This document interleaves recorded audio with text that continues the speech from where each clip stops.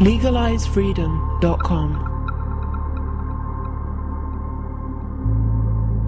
Why are we here? Where do we come from? Where are we going? From the nature of reality to the future of humanity.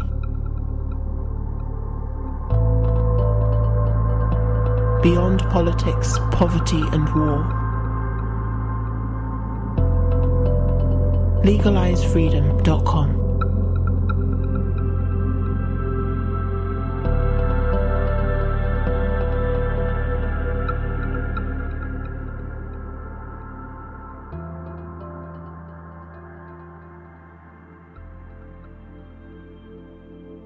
Greetings and welcome once again to LegalizeFreedom.com. I'm your host Greg Moffat, and my guests today are Pete Wilky and Grov Moluvsky, who join us to discuss their recent book, The Difference We Make. The Difference We Make presents a straight-talking, no-nonsense view of the corruption and abuses of governments and corporations through the lens of popular music culture. Although the tradition of music as a vehicle for protest and resistance has steadily been eroded by the corporate music industry, throughout the decades many grassroots movements have survived and even thrived amidst gathering tyranny and suppression.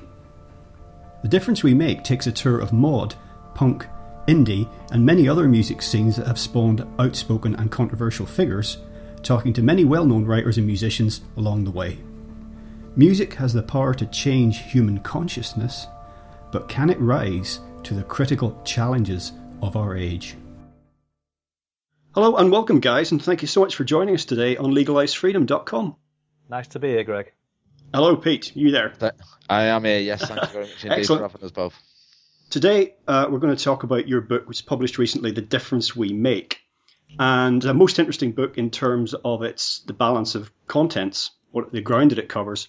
But before we get into that, perhaps you could just tell us a little bit about your personal backgrounds and how you came to do the book in the first place. Shall I go first? I think Grov should go first, yeah, because it was initially his idea. Okay, well, I come from a musical background, Greg. I've been writing songs and in bands since 1980, which is a long time. I was in a band called Asia Fields, and we had some sort of success 89, 90 at the Manchester period.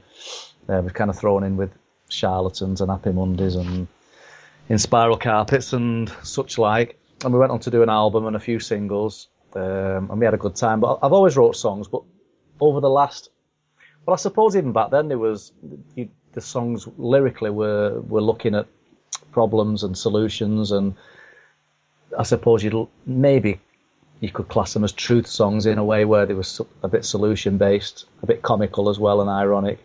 But I've kind of developed that more so over the last 5 years.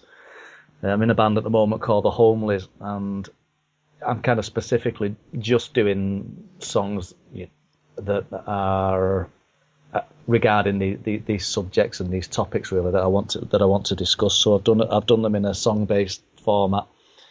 So music, yeah, I definitely come from a music loving capacity. I've been into music since I was very, very small. So, but running alongside that, I've always been interested in research. I guess looking for answers, to questions that were glaringly just very, very apparent, to me that things was not well. I sort of felt this from being a child, and it kind of made me be a little bit odd, I guess, or a bit of a daydreamer, but it was a pursuit that I'm still doing at the moment. So the two of them went together great for me, and I met with Pete only 2 years ago by pure synchronicity. That was just in the same place at the same time, and Pete stands out like a sore thumb really in his regalia and stuff, and I ended up being stood next to him, probably the sharpest looking guy in there, and we just briefly spoke, and then we made a little connection and gave each other details of how to contact each other. And then it was a little while later I saw his stuff on Facebook, and I thought, he's not only into music, and we've not only got classic scooters and stuff like that, but he's a bit of a rebel as well, and looking at his posts and his poetry and stuff, they were very similar to mine.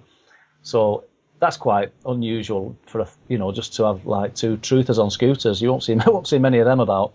And from there on, I just saw a lot of parallels between us. And at first, I thought I'd really like to do a poetry book, kind of a rebel poetry. And I put the idea to him. I think you'll remember, Pete, the date, but it was. It was the 2nd of January last year, 2012. And I got a message in Facebook basically off Grov, and as he's just told you, this is how we met. And it basically said about how he wanted to write this book of poetry. And I thought it was a fantastic idea because I love writing poetry myself. But I also thought it was a wonderful opportunity to take the book further and take the book into what it's become. And this is where I'll pass back over to Grov now. But I think I hit Grov with a bit of a mammoth task, because I got he come to me with the initial idea for the book, and then I just got this crazy snowball effect in my own head of what the book should be and what we could include and where we might go with the book. And then it was back to Grov then for clearance on that, and then the rest is history. So I'd requested for us to write this book. I'd asked him, and Pete agreed. And he threw in a lot of the music parts of it, which I'd not really thought about, even though I was involved in it. He came up with the idea of elaborating on the mod theme, really, and its rebellion in music and its influence in different genres, etc. I kind of found that idea interesting as well, because the idea of rebellion through creativity is a great one for me. There's not enough of it, and I think it's a great way of fighting back, against the system with something that's creative and unique. So I liked the way it was all falling together. But from there on, the ideas that we had, I've done a lot of projects, Greg, over the years, and you get a lot of closed doors, or you got to push and push, and this happens and then this doesn't, and you go 2 forward, 1 back. But the doors that opened on this one were amazing, and the synchronicities and the people that just climbed aboard so readily and so easily. And the contacts that they then gave us, it seemed like everybody wanted to get involved in the book, which made it a joy to write and a joy to develop, really. Well, the book's interesting, as I said earlier, in the balance of contents, because there's a lot in here about different music scenes and different genres over the decades. Then, of course, there's stuff that's social commentary, there's political stuff, and you've not only interviewed a lot of musicians from over the years, you've interviewed a lot of researchers, a bit like yourself, Grov, who are thinking the world isn't quite the way we're led to believe it is. And but basically, the music that you write about over the years, it comes back again and again to the idea of protest music, whether it's very obvious protest music that's very political with very explicit lyrics, or whether it's a bit more subtle than that. And it's really a history of the role that music plays in social and political contexts. Correct. I mean, I suppose you could take that right back to the indigenous tribes and tribal music, etc. It was always deep and meaningful, even if it was just the resonance and the vibration. But if you had the lyrics as well, it's always been there. So it's obviously a crucial part of evolving, as far as I'm concerned. And obviously of later years, we've had the likes of Dylan, and he kind of got a lot of it going, didn't he, in the 60s and stuff. But it's a constant battle, but really, even through music, because we've reached such a static period now for the last, I'd say, 20 years, where there's been absolutely nothing but R&B and boy bands, and obviously somebody's got control over the whole of the mainstream industry. Well, maybe they did before in some ways, but nothing like now. It's become very, very dank. Dire, I just couldn't I couldn't even listen to a radio station anymore unless it was, something that I knew wasn't playing anything from the mainstream. It's become awful. Obviously, it's tied up in a corporate way, and obviously they're using symbology and lyrics to their advantage, for certain. If you just look at some of the symbology that Lady Gaga and what's she called, Miley Cyrus.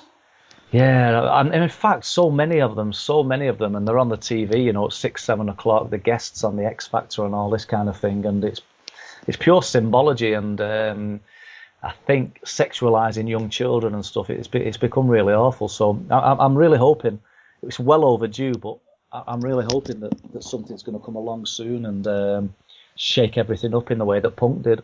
It really needs it, doesn't it, more than ever at the moment? I don't know if I can just interject there as well. I think carrying on from what Grov was just saying about music, present day music, there is one great thing happening, and that's young bands. The young bands that are emerging now. The punk scene's re-emerged. The mod scene again is re-emerging.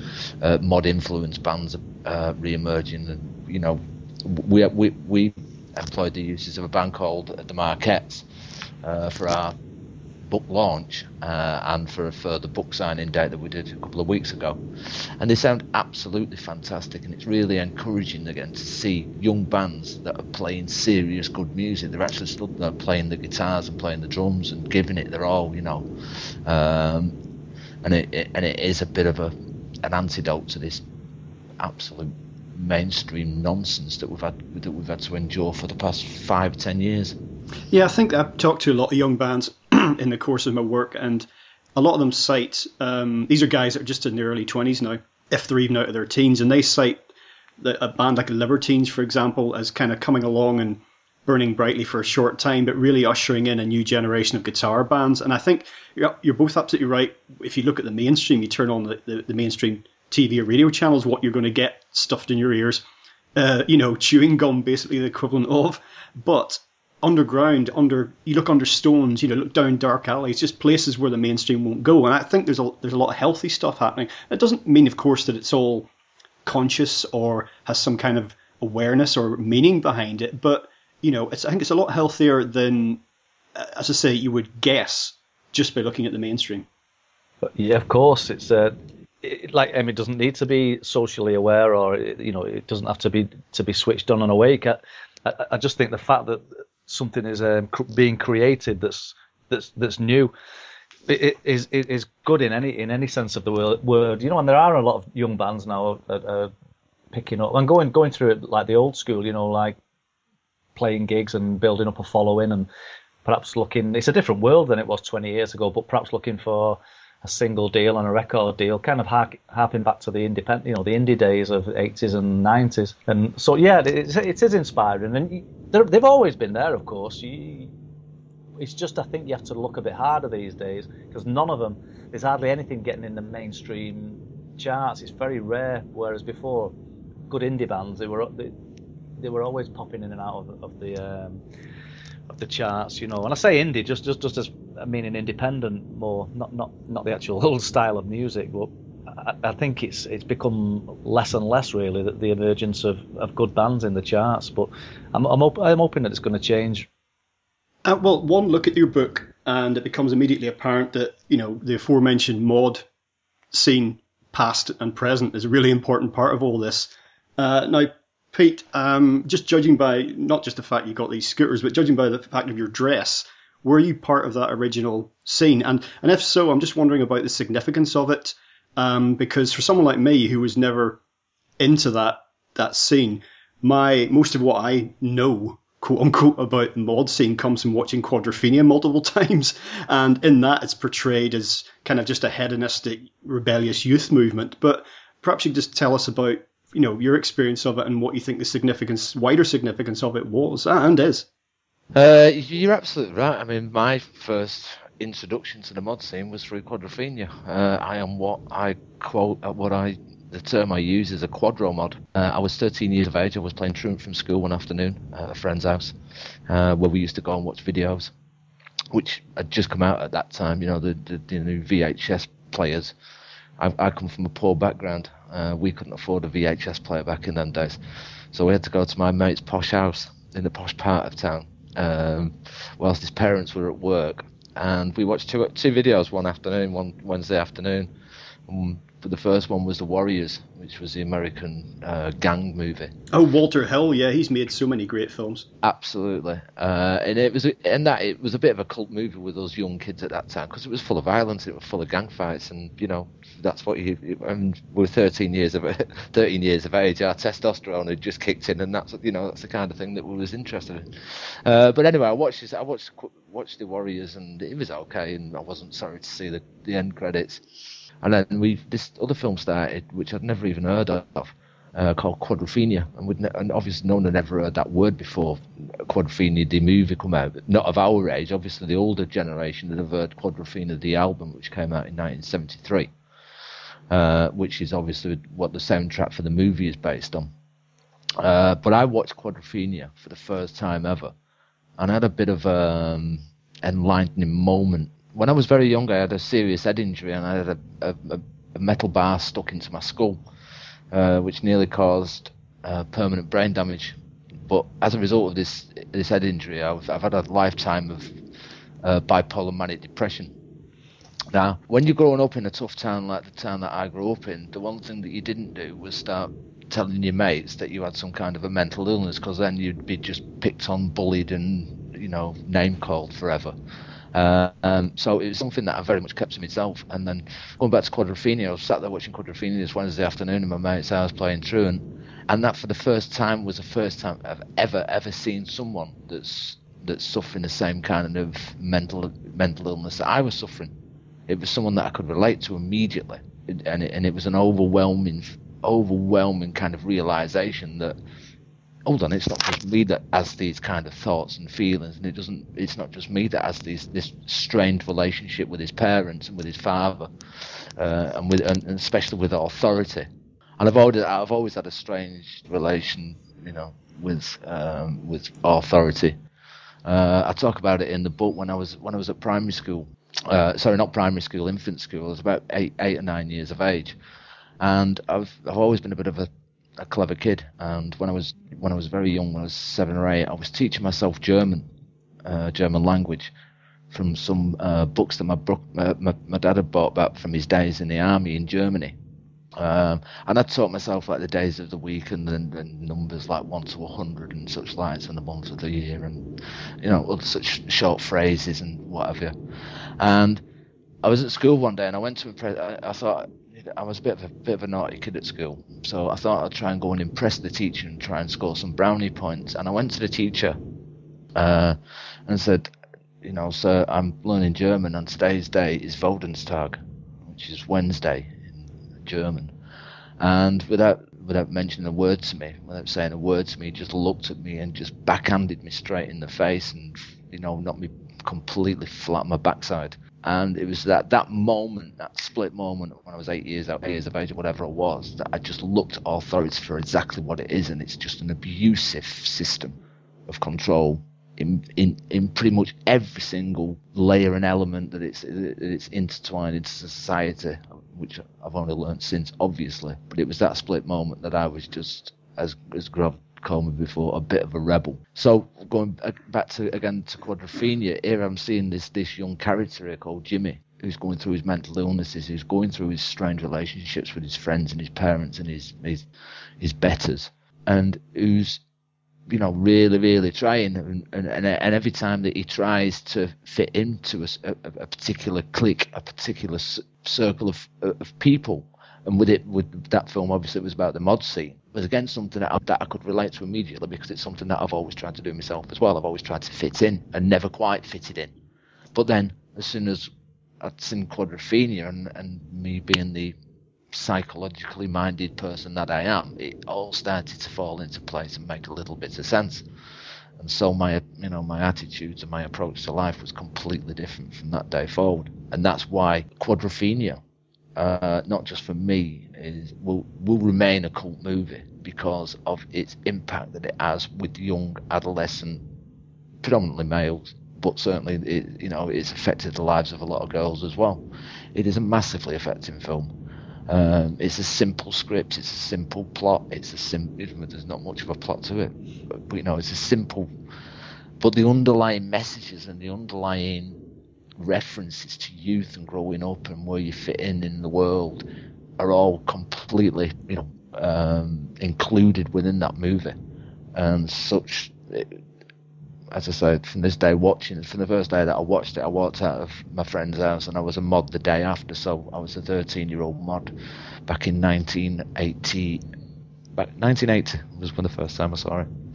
But the mod scene in general, and the reason that we carried on, I have been a mod since watching that movie from being 13. I'm 46 now, by the way, so for 33 years. But the relevance of the mod scene and the reason that I bought into it so much was again to do with its rebellion. The first youth rebellion group, probably in the world, our recent history, was the Beatniks in America.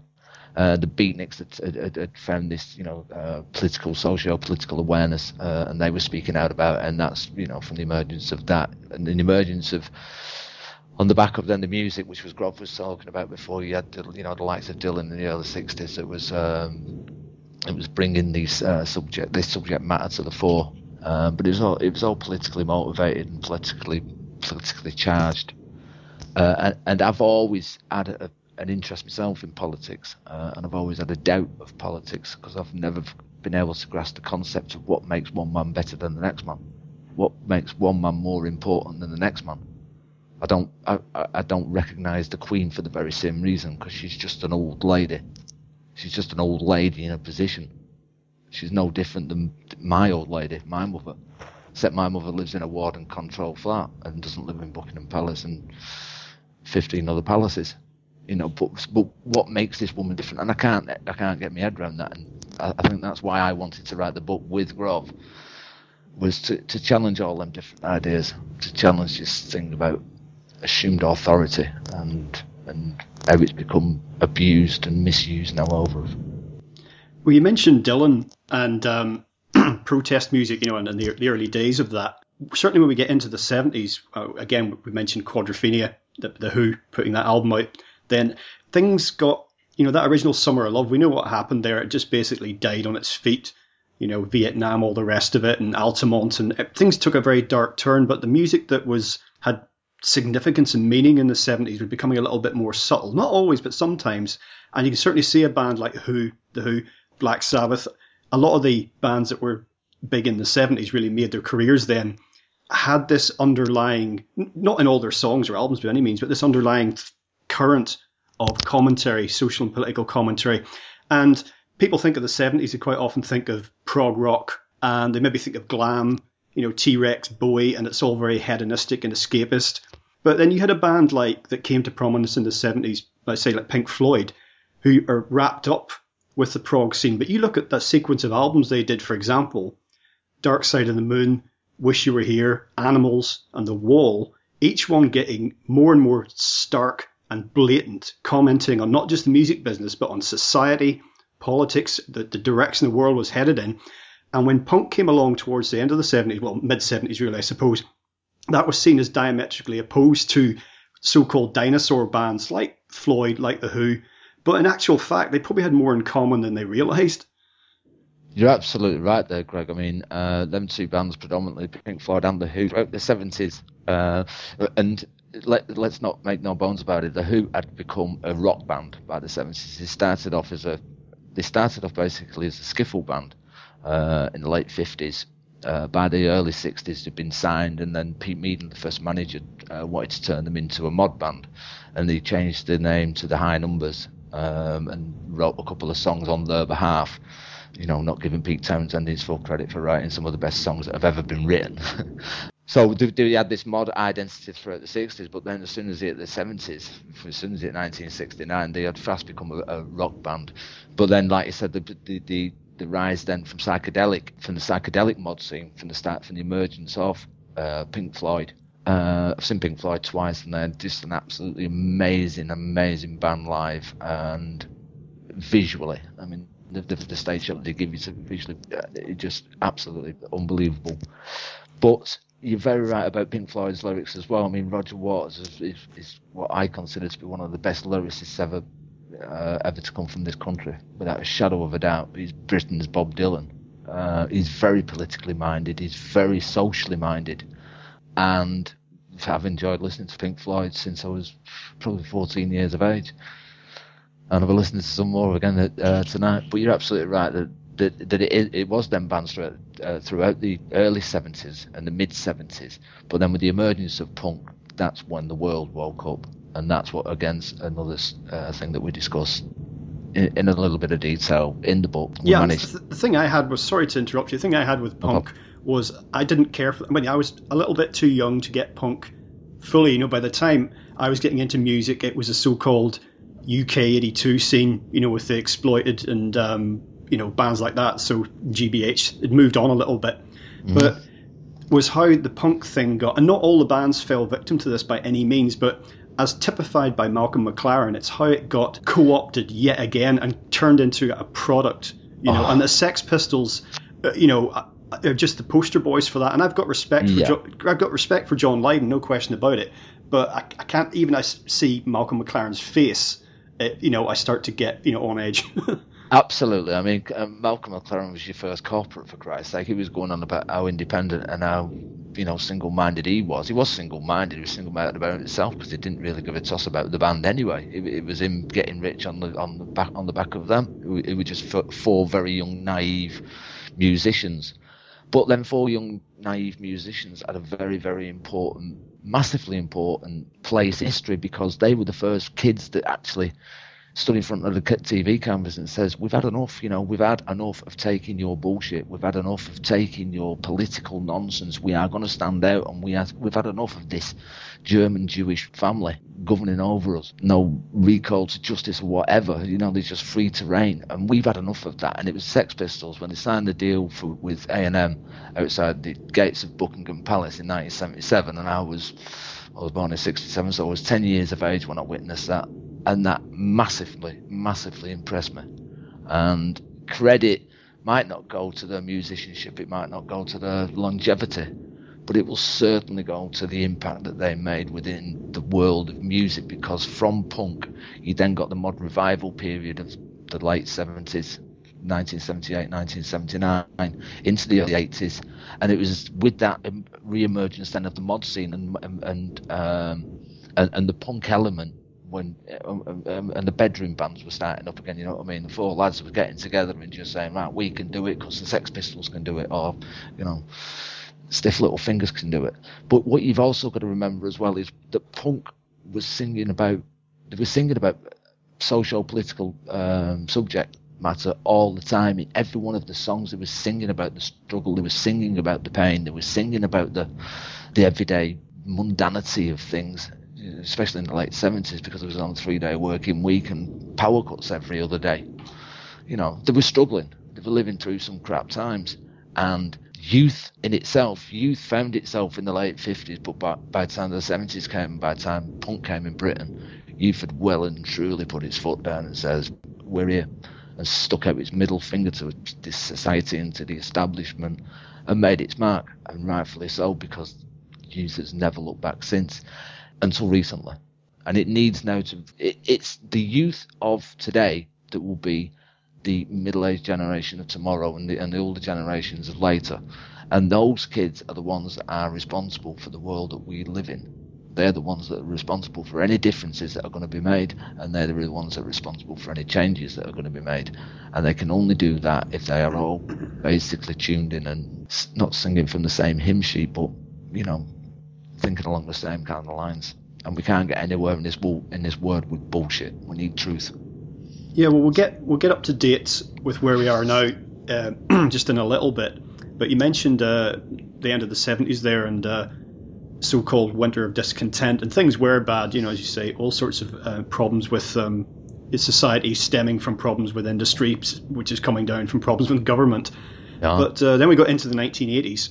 And not immediately, of course, but when Thatcher came on the scene, things changed because, well, I say they changed in many ways for the worse. And I often call the 80s the decade of decadence because it all became about superficiality and gloss and what have you. But a lot of those problems that were there at the late 70s, they didn't go away as such. It's just that they were literally glossed over with some of that sheen I mentioned. And it gave the decade a different character. And it by no means a decade that you can write off. You know, there's lots of cliches about the 80s. You know, the whole greed is good, Gordon Gekko, loads of guys with, you know, Slim Jim ties and ponytails taking coke in Canary Wharf. All of those cliches are cliches for a reason. But there was a dark underbelly to the 80s too. And that was also reflected in some of the music that came along, you know, because you had ska, for example, reflected a lot of that. You think of the Specials in Ghost Town. You had the post-punk and the new wave bands, Joy Division, for example, and a lot of them were bringing, if not intellectual, they were bringing a more philosophical, thoughtful aspect to their music and lyrics. And even, as I say, if it was mainly symbolic and subliminal and subtle, there was something there that didn't just cave into the overall tone of the 80s, which I say was one of just, party like it's 1999.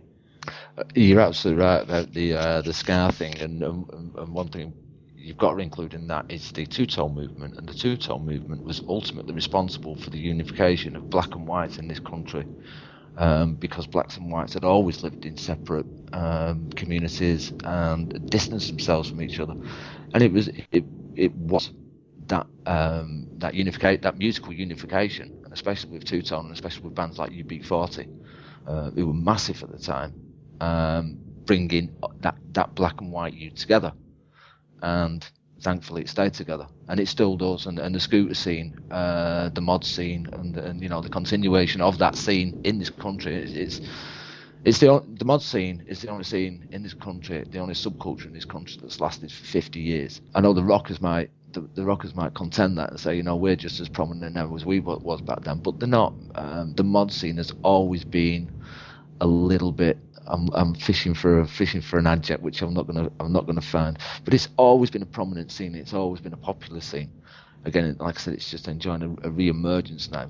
But it wouldn't have got anywhere without that late 70s punk time, that late 70s, early 80s two-tone mod revival, call it what you will, time. That was massively important for this whole country in the unification, like I say, of blacks and whites. One other thing that we saw, which I thought was very significant in the early 1980s, was the demise of the free festivals. And these things had been around since the 60s, I guess, and lasted throughout the 70s. And those were a real thorn in the authorities' side, not so much because of any trivial law breaking that might have gone on, people smoking pot in a field for a weekend or whatever, but it was because it represented, again, not in all cases, but it represented a radical alternative to the ways that we were all being told that, life was good. The whole semi-detached house, wash the car on Sunday, mow the lawn, take the kids to school, get a good job, keep your head down, pay your taxes and be a good boy. And what the free festivals represented was a viable, might not be for everybody, but a viable alternative to that. And that, as I see it, that couldn't be allowed to continue. Apart from the fact there was no profit involved, and I think that's what the government couldn't get their head around, is because it was a non-profit making thing. Yeah, exactly. But the way that the brutality with which they were shut down, for people who don't know, or even people who remember the Battle of the Beanfield, and I think that was 1984, Stonehenge, and other free festivals that were based in London and the home counties, the brutality with which that was suppressed, and that also applied to not just people who would roll up and organise and attend these festivals, but people who actually lived somewhat of a nomadic life without a lot of the, things that we take for granted in more mainstream society. That spoke to something a little bit more than there's no profit in this. Because even where there is profit in something, you look at, for example, at Glastonbury, that's now just a big corporate business. But that started out as not maybe in the spirit of the free festivals as such, but it was radically different to what it is now. Well, I think the band that we need to immediately mention is the Levellers, because the Levellers and Mark Chadwick, the lyricist, Mark Chadwick is probably one of the best protest lyricists, again, that this country's ever produced. He's certainly on a par with Roger Waters, but on in two different genres of music. And the Battle of the Beanfield, as you spoke about just a minute ago, very, very necessary to have these kinds of these socially aware musicians and lyricists and artists, and that to get the message out there to their broader, to their broader audience. And I think it's something that we need to promote more and more and more these days. This book that we've in Grov have done, it's an independent publication. This is me and him doing it. We've not got some big multi-million-pound publishing house behind us backing us and promoting the book and doing everything on our behalf. We're doing it, including from writing the book to posting the book, or even in some cases me personally delivering it on my scooter. You don't get that on Amazon. I certainly don't. I like the point you made, Greg, before. Sorry for jumping in there, but the point that you that you made about the ferocity of which the free festivals were stopped. You must always look at that. That's a huge problem for the government when they move in them kind of ways. I say the government, but they were behind it as you go up the pyramid. When you look at the way they deal with things, they wanted that stamping out for a reason. And I think another one of the reasons is they don't like that. But this is probably going off an adjacent thing here, but they don't like that vibrational construct of people getting together because it gives off an energy, and it's not the energy that they want. They're in control of energy constructs, and they keep everything down, they keep everything fear based, and I don't think they like the idea of a collective energy of positive vibes, and you could maybe even throw in the vibe of the vibration of love there, at some of those festivals and stuff, but certainly a lot of people coming together and raising a vibrational energy.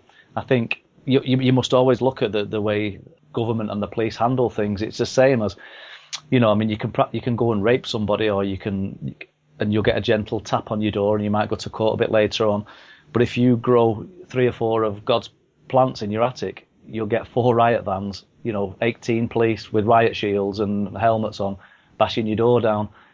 So it's an interesting point that you raised, that the ferocity of how they did that. There's always a reason behind it. Can I just add as well that you're right there, Grov, because the 1980s rave scene was a prime example of that.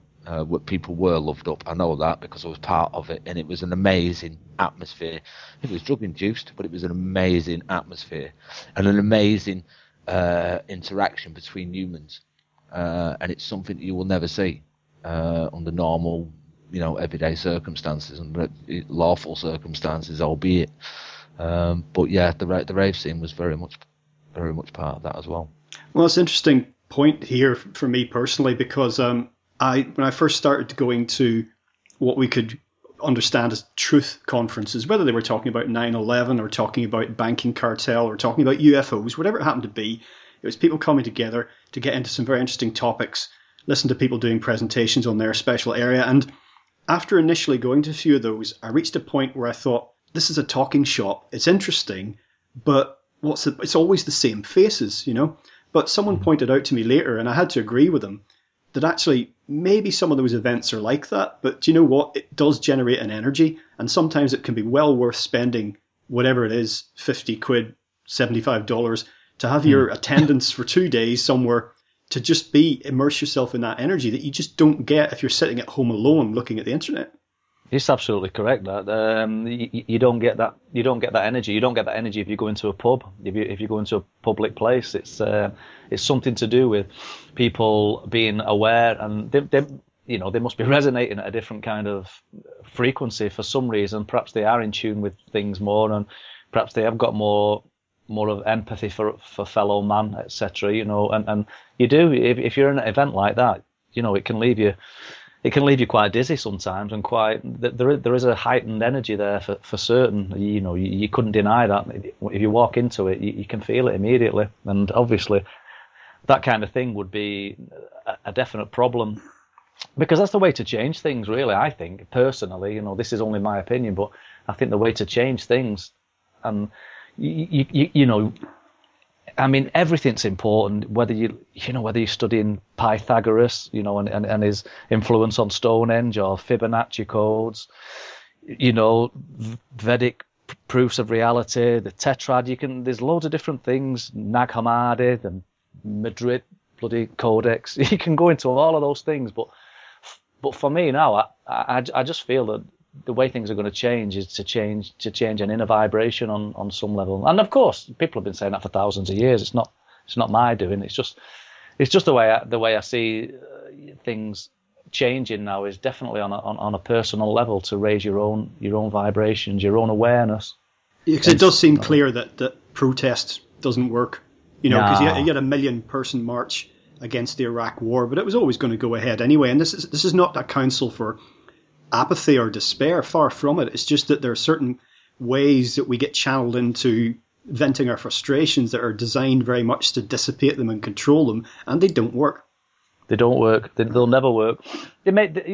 Sometimes it's good. Sometimes it's good to know other people are on your side, and to have a measure of where the sort of truth movement maybe is, or where the awakening, where that is. Yeah, it's nice to see there's a million protesters in Madrid. Sometimes it can make you feel okay, but it isn't the answer. Definitely, I think the answer is, well, it's that choice again. A lot of people have said it, but you either go down the fear route or you go down the love route. There's only two emotions for me, and everything else is a derivative of those. And I think, if you can stand in your own sovereignty, good in your heart, intending to do nice things for people, and have good intention. I think if everybody did that to a degree, a lot of things would change. It's definitely on an inner level. You definitely have to change yourself. You start with yourself, shall we say? I think that's become apparent to me after 25 years of research. They do say you can't change the world, but you can change the world in you. Exactly, yeah. And I just wish I wouldn't have wasted 25 years and I'd have got that straight away. It's all interesting, What we've also got to consider as well is, though, that there's a lot of social expectations and a lot of social, restrictions that we've got with ourselves. We're not as open as a society as we to be beyond the internet, obviously. I mean, but socially on the streets, I used to work in the pub trade for 20 years, and I'm strongly of the belief that this blanket smoking ban that the government brought in to basically shut down 3/4 of the pubs that this country ever had. Was one of the ways of basically, breaking up one of our last meeting places. The pub game, when I got into it, that's where I learned a lot of my politics and a lot of my social politics was in the tap rooms of pubs, full of smoke and full of 60, 70, 80-year-old blokes putting the world to rights. And the governments don't like these congregational meeting places where society and communities will put their world to rights. I mean, look, they've shut down all our pubs, they've shut down community centres, they don't fund community centres, they don't want communities and society getting together to share ideas. So, thankfully, we've got the internet. Well, you read my mind, Pete, because Grov had mentioned pubs, and I was going to come on to this demise of pub culture, and I'm in complete agreement with you. You don't have to get too conspiratorial about it, but clearly there's, alcohol consumption's never been higher. So it's not like people don't want to have a drink anymore. Obviously there's a downside to that as well. But yeah, it's now, the pubs used to be a place, obviously some pubs are just jukeboxes and, people yelling at the top of their voices, or maybe just trying to, it's a meat market, they're just trying to pick someone up. But a lot of the real good pub was somewhere where you're right, you'd set the world to rights, and if you were a younger guy, you could learn. Certainly when I first went into pubs, way before I was old enough to drink, but I'd go in sometimes with my granddad, and it was these older guys that had the worldly wisdom, and it was fascinating to listen to them speak. But now it's the blue glow in everyone's front room as people sit around the television, and that's their evening. They get their beer from Tesco and then they sit in front of the goggle box. And this is the beauty of the internet, and this is the beauty of Facebook and meeting people like me meeting Grov. We live 8 miles apart from each other. Without Facebook and without that similarity of circles, we would never have met. But I wasn't being overly conspiratorial when I said about it's one of the government ways of shutting down these community social meeting places. But the problem with the pub game now, and the reason that it's become it's just ultimately corporate. There's very, very few private landlords still running their boozers that their mums and dads and grandfathers and great-grandfathers had run. Pubs now are owned by holding companies that own 250 pubs. And I don't want this to sound, slanderous in any way, shape or form, but Wetherspoons certainly didn't do the pub trade any favours, because they just went in there, undercut every single pub in town, basically made them struggle to compete. And then 12 months after Wetherspoons had basically blanketed the country with their cheap pubs, the government brought in this smoking ban, which was basically just the final nail in the coffin for the locals, the local boozer that was dependent on the 60, 70, 80-year-old afternoon drinkers. Well, this is a sort of like what Starbucks do, isn't it? It is a corporatization of everything. Starbucks come in. And it's youth-driven or youth-orientated, Yeah. They open more coffee shops than are sustainable, but they know they can afford to make a bit of a loss. some of the local places close down, and then Starbucks close half theirs, and there they are. As I'm not trying to single them out. There's lots of businesses operate that way, but other companies are responsible and are operating, of course. But as soon as the corporates become involved, everything becomes dilute. It becomes like a single layer of film on a table. It's flat. It's boring. There's no dimension to it. It's just all it's driven by is profit, and there's got to be something more to spending the only few hours you've got of your social life sat in somewhere than just being extortionately charged nearly £4 for a pint of lager. What related to the pub closures is music venues closing down, and a lot of these music venues were also pubs, just pubs that had a tradition of putting on bands. And we see the same corporatization taking place in venues now. For example, there's a string of venues operated by O2, the mobile phone company, or not operated by them, sorry, it's just branded O2. And these are quite relatively diverse venues in terms of their history, in terms of their architecture and how they used to operate. But now that they're under the O2 banner, the object, a bit like McDonald's and Starbucks, is to make them as similar as possible so that you know what you're going to get when you go to an O2 venue, whether it's a £4 pint of Carling, whatever it happens to be. Oh, I suppose that'll be the Carling venues, but they sponsor them as well. But, it's to sanitize things. Now, there are certain improvements that come with this. Maybe some people don't miss the days of the sticky carpets in clubs and the toilets that you can smell before you see them, etc., etc. But it does come at a cost. They're doing this, aren't they? They're doing. Well, it's a very, very deliberate ploy that they're using here. They're also doing it with architecture. You can go in any country now in Europe, and you'd struggle a lot of the times to know where you were. They're kind of taking the identity out of most things and making this bland kind of similar architecture, but also you've just said it, with venues and with places that people drink coffee and places that people meet. They're taking the creativity out of almost everything. And the sad thing is, some 15, even 20-year-olds now wouldn't really know any different. We've been blessed a little bit because we're probably the last of the people to enjoy those creative venues, creative architecture, creative cities. I feel quite lucky, but it'll be a distant memory if something doesn't come along soon and change it. But I believe it will come along. I think it's destined to, but it's a deliberate thing that they're doing for certain. Like you say, sanitising is a good word. They're sanitising and they're trying to make everything uniform. And there's one thing that humanity is not, and humanity is not uniform. There's 6 billion of us on this planet, and there's 6 billion different individual, independently thinking brains on this planet. We cannot be uniformly expected to perform and exist. Well, it's kind of a forcement, isn't it? Well, this is exactly what they're trying to do, or it's what I believe they're trying to do. Look at the industrialisation of schools. In my town alone, we used to have 4 or 5 very, very commendable primary and infant schools. Every single one of them got knocked down, and they moved it into this big warehouse-shaped building, nowhere near the centre of town. Now all these parents, have got to take their kids to school in the morning. I've got to travel from the furthest outreaches of town to go to this big education mill, and I dread to think what the curriculum's like in there. So this unification, or this uniformation, should I say, it extends to every level and every age group. Yeah, and you're right. What goes on in there isn't good either. It's all left brain logic. It's all it's further stunting people's creativity. There's very little right-brained activities, very little drama, music. It's really they're just conditioning them, aren't they, for a lifetime of school will teach you. Any school will teach you 3 things. It will teach you to read, to write, and to count. And that is all it will ever teach you, because you will never remember what they taught you in history, apart from the stuff that's repeated to you, that's drilled into you. You're never going to remember much from geography. You're never going to remember much from metalwork unless you become an engineer or something. So you're going to remember to read, write, and you're going to remember to count. And that's it.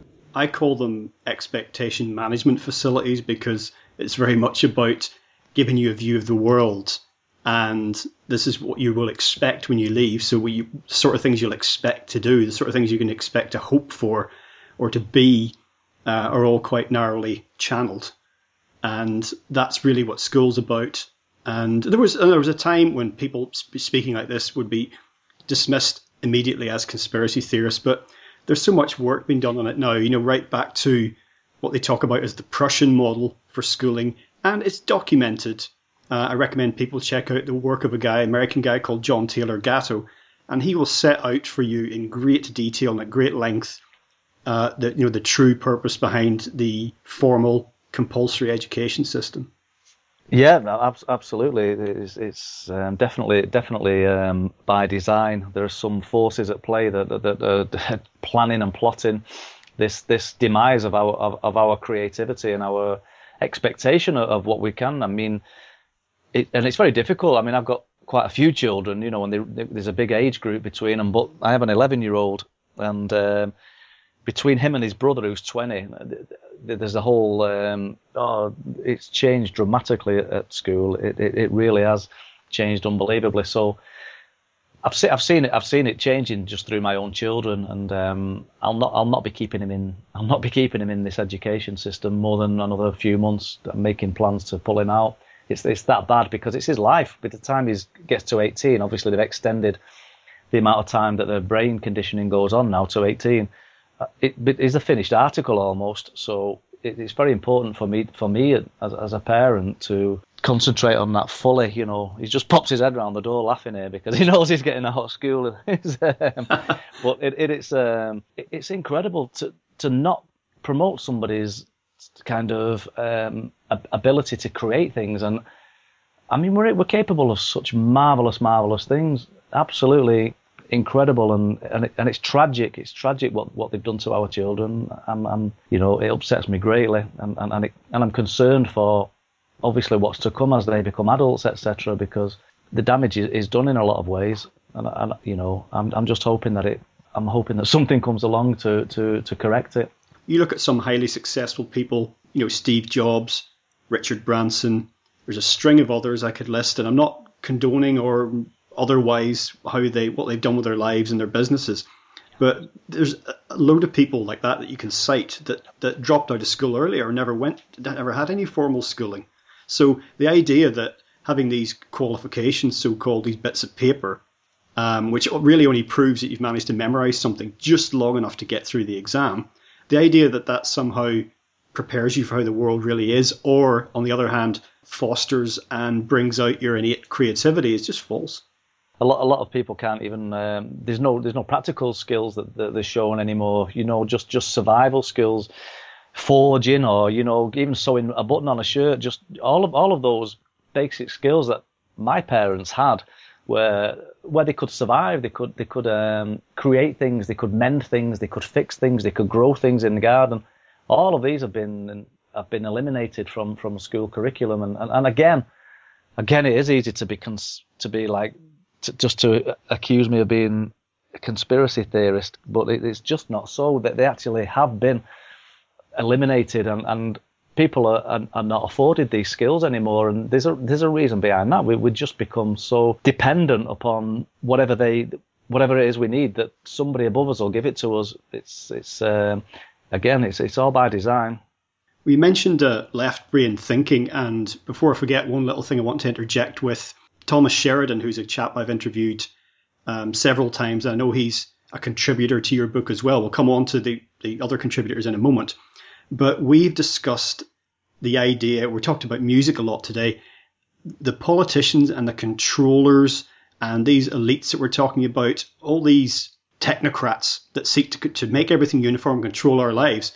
We look at their music taste. And Thomas and I talked about this much to our mutual amusement. And a lot of these people, through their music taste, which can be, just doesn't make any sense. I'm all for like eclecticism, but it just doesn't make any sense. These people, a lot of them are actually, if not psychopaths, borderline psychopaths. And when you look at other areas of life that we consider normal, like your music taste, it's just something organic that you grew up with and it develops over the course of your life. Like, for example, they had, was it David Cameron, who's the current Prime Minister, head of the Conservative Party here in the UK. I'm saying this for the benefit of overseas listeners. Yep. And he was on Desert Island Discs. So if you don't know what that is, folks, you can look it up. And one of the records he chose was Benny Hill's, I can't remember the full title, but something like Ernie, the Fastest Milkman in the West. And this is that's the title. A stupid novelty song on a par with a Birdie song. And I remember I was in the bathroom at the time. I was having a bath, and I remember stopped and looked at the radio, and I thought, this guy can't be serious. Not just because the song's bad, but if he's actually put that forward as one of his choices, that tells us something. I'm not even sure what it is, but that tells me that I can quite clearly now picture David Cameron doing the Birdie and the Tweety song and waving his arms up and down, because he's just cut out to be that kind of bloke. And as for having serious music taste, I think he quoted last week at Prime Minister's Question Times the London Nil Hull 4 album by the Housemartins, and Paul Heaton then went onto Twitter and basically reminded David Cameron that he's banned from his pub for life, and so is George Osborne, and went into a very, very anti-Tory tirade. Well, you mentioned Paul Heaton, and I said I said we'd get on to some of your contributors. So your book, just to remind listeners once again, it's called The Difference We Make. And it's not just writings by you guys, but Thomas Sheridan, who I mentioned, he's in there, Paul Heaton. You talk to a lot of musicians and a lot of researchers, and they've all contributed little bits that form the second half of the book, haven't they? So we tried to connect a theme of, it was difficult really, as Pete will back me up. It was very difficult to tie together truthism with modism and with Manchester and with punk. But the theme that we've tried to underlay throughout the book is rebellion. What makes people rebel? What makes people look at society and think that's that's absolutely flawed? So we try to tease certain questions out of the contributors, and they were great. It was through them really that the book kind of found some uniformity, and we was able to tie all these themes together. I mean, we've got interviews from Santos Bonacci to a gangster in London, and they're quite similar, although they're very different, and they're coming at it from very different things, but they're both unhappy with the system that's being forced upon them, and the rebellion, however they choose to rebel, is the interesting thing of the book for me. One's studying national shamanism and one's a gangster in London. But I think what that is though, Grov, is that we've all got a social awareness. You know what I mean? Regardless of wherever you are in society, everyone's got a social awareness, and from the gangsters to the journalists, from the the punk bassist to the lead singer of the Housemartins or whatever, or the keyboard player of the Spiral Carpets, everyone's got this social awareness, and and that was I think that was the attraction for the book, and why we did attract so many contributors. Because we're not just talking about a particular, a music scene. We're not just talking about music in general, because music books have been written forevermore. But it was to do with that social awareness and that social political awareness. And I think that reminds us that the breadth of contributors that you have, and also the age range. Guys going back, considerably older than we are, who've really been around the block a few times. It reminds us, from my perspective anyway, that it's not us that's abnormal. We're not the weird ones. And when you get to talk to people, on some level, even people who get their information from the mainstream, on some level, they can agree. Because they don't want war. They don't want environmental destruction. They don't want social strife. What most people want is to live their lives with their family and friends in peace. Exactly. I mean, you could have I've said those exact words myself. If you can ask any member of the public, and if you asked them what was important to them, it'd be a little holiday now and again, a little bit of travel, to be at peace with the family, exactly as you've just said, to love the family. They're not great expectations, and even those are being kind of taken away from them. So there is a similarity between us all, and in what we desire and what we require to make us happy. And as you said, we're not the misfits. We're not the weirdos. If you want to see a bunch of weirdos, you just have to look at watch on TV the Houses of Parliament debates. And if you can't get it from that, then I don't know. You need to do some soul searching, or if you just watch the news, or if you just watch X Factor, it's blatantly obvious to me where the freak show lies. If you look into the eyes of a lot of these people, there's a lot of clues there too, as far as I'm concerned. So yeah, albeit we are doing what we do. We're by far the misfits of the society, and I like that what you said. Well, that point you just made about the eyes is very significant, and I've said this time and time again, and it's where, when I first began to realise as a young child, looking at mainly it was people on television, and initially I thought that their eyes looked strange because they were on television. I thought perhaps I met them in person it would be different.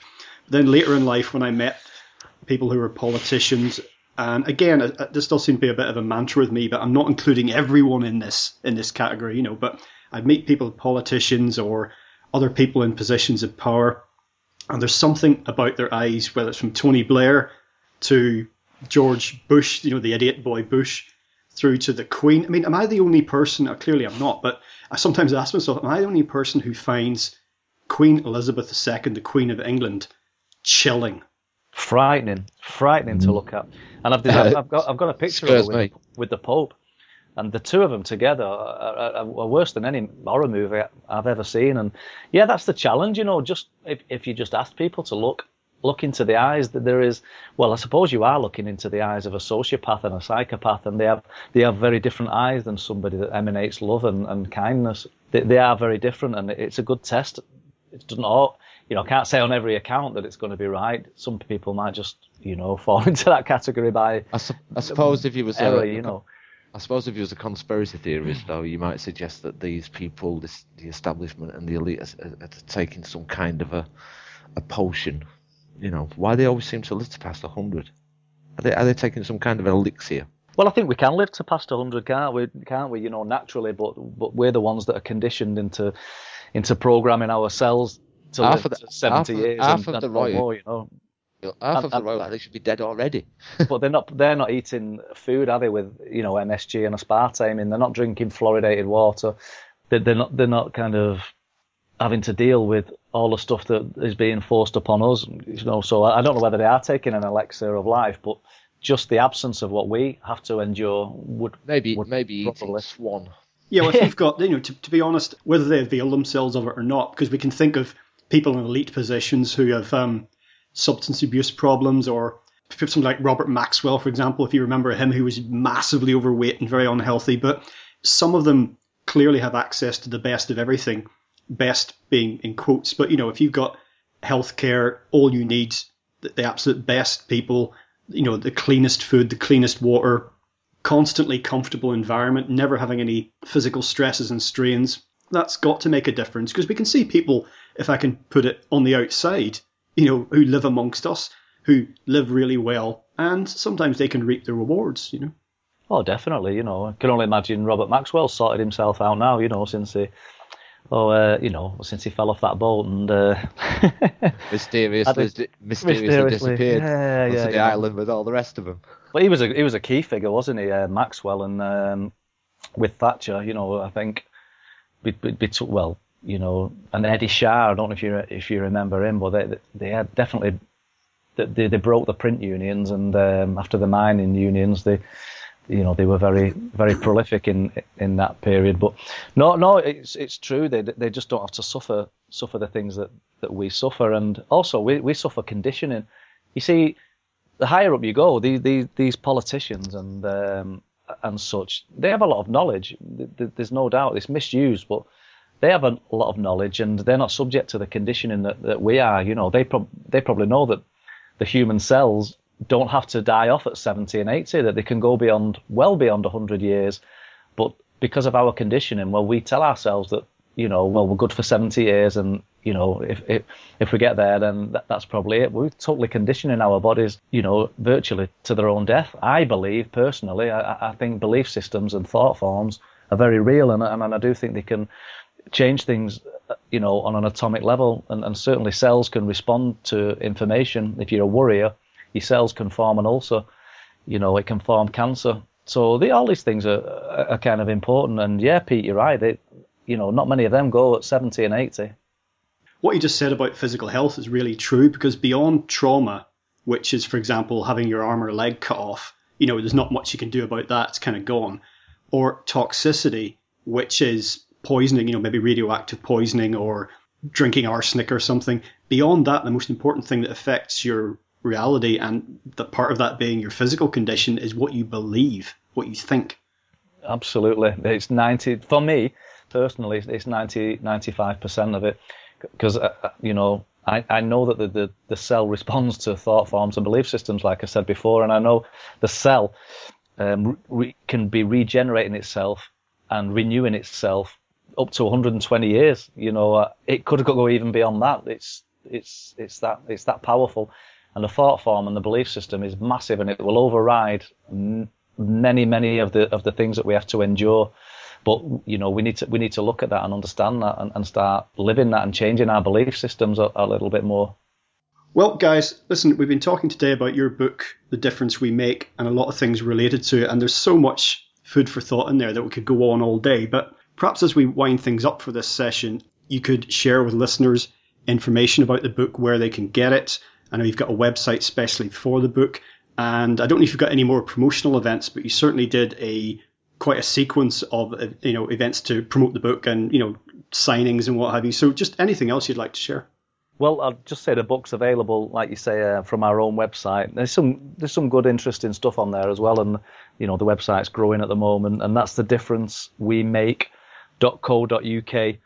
It's also available on eBay at the moment, and there are a few independent stockists, but they're just in the odd cities, really. So I think the best way to purchase the book, and probably the cheapest way, would it be, Pete, is thedifferencewemake.co.uk. Yeah, that's the official the address for the official website is www.thedifferencewemake.co.uk. It is available on eBay. Just type in The Difference We Make.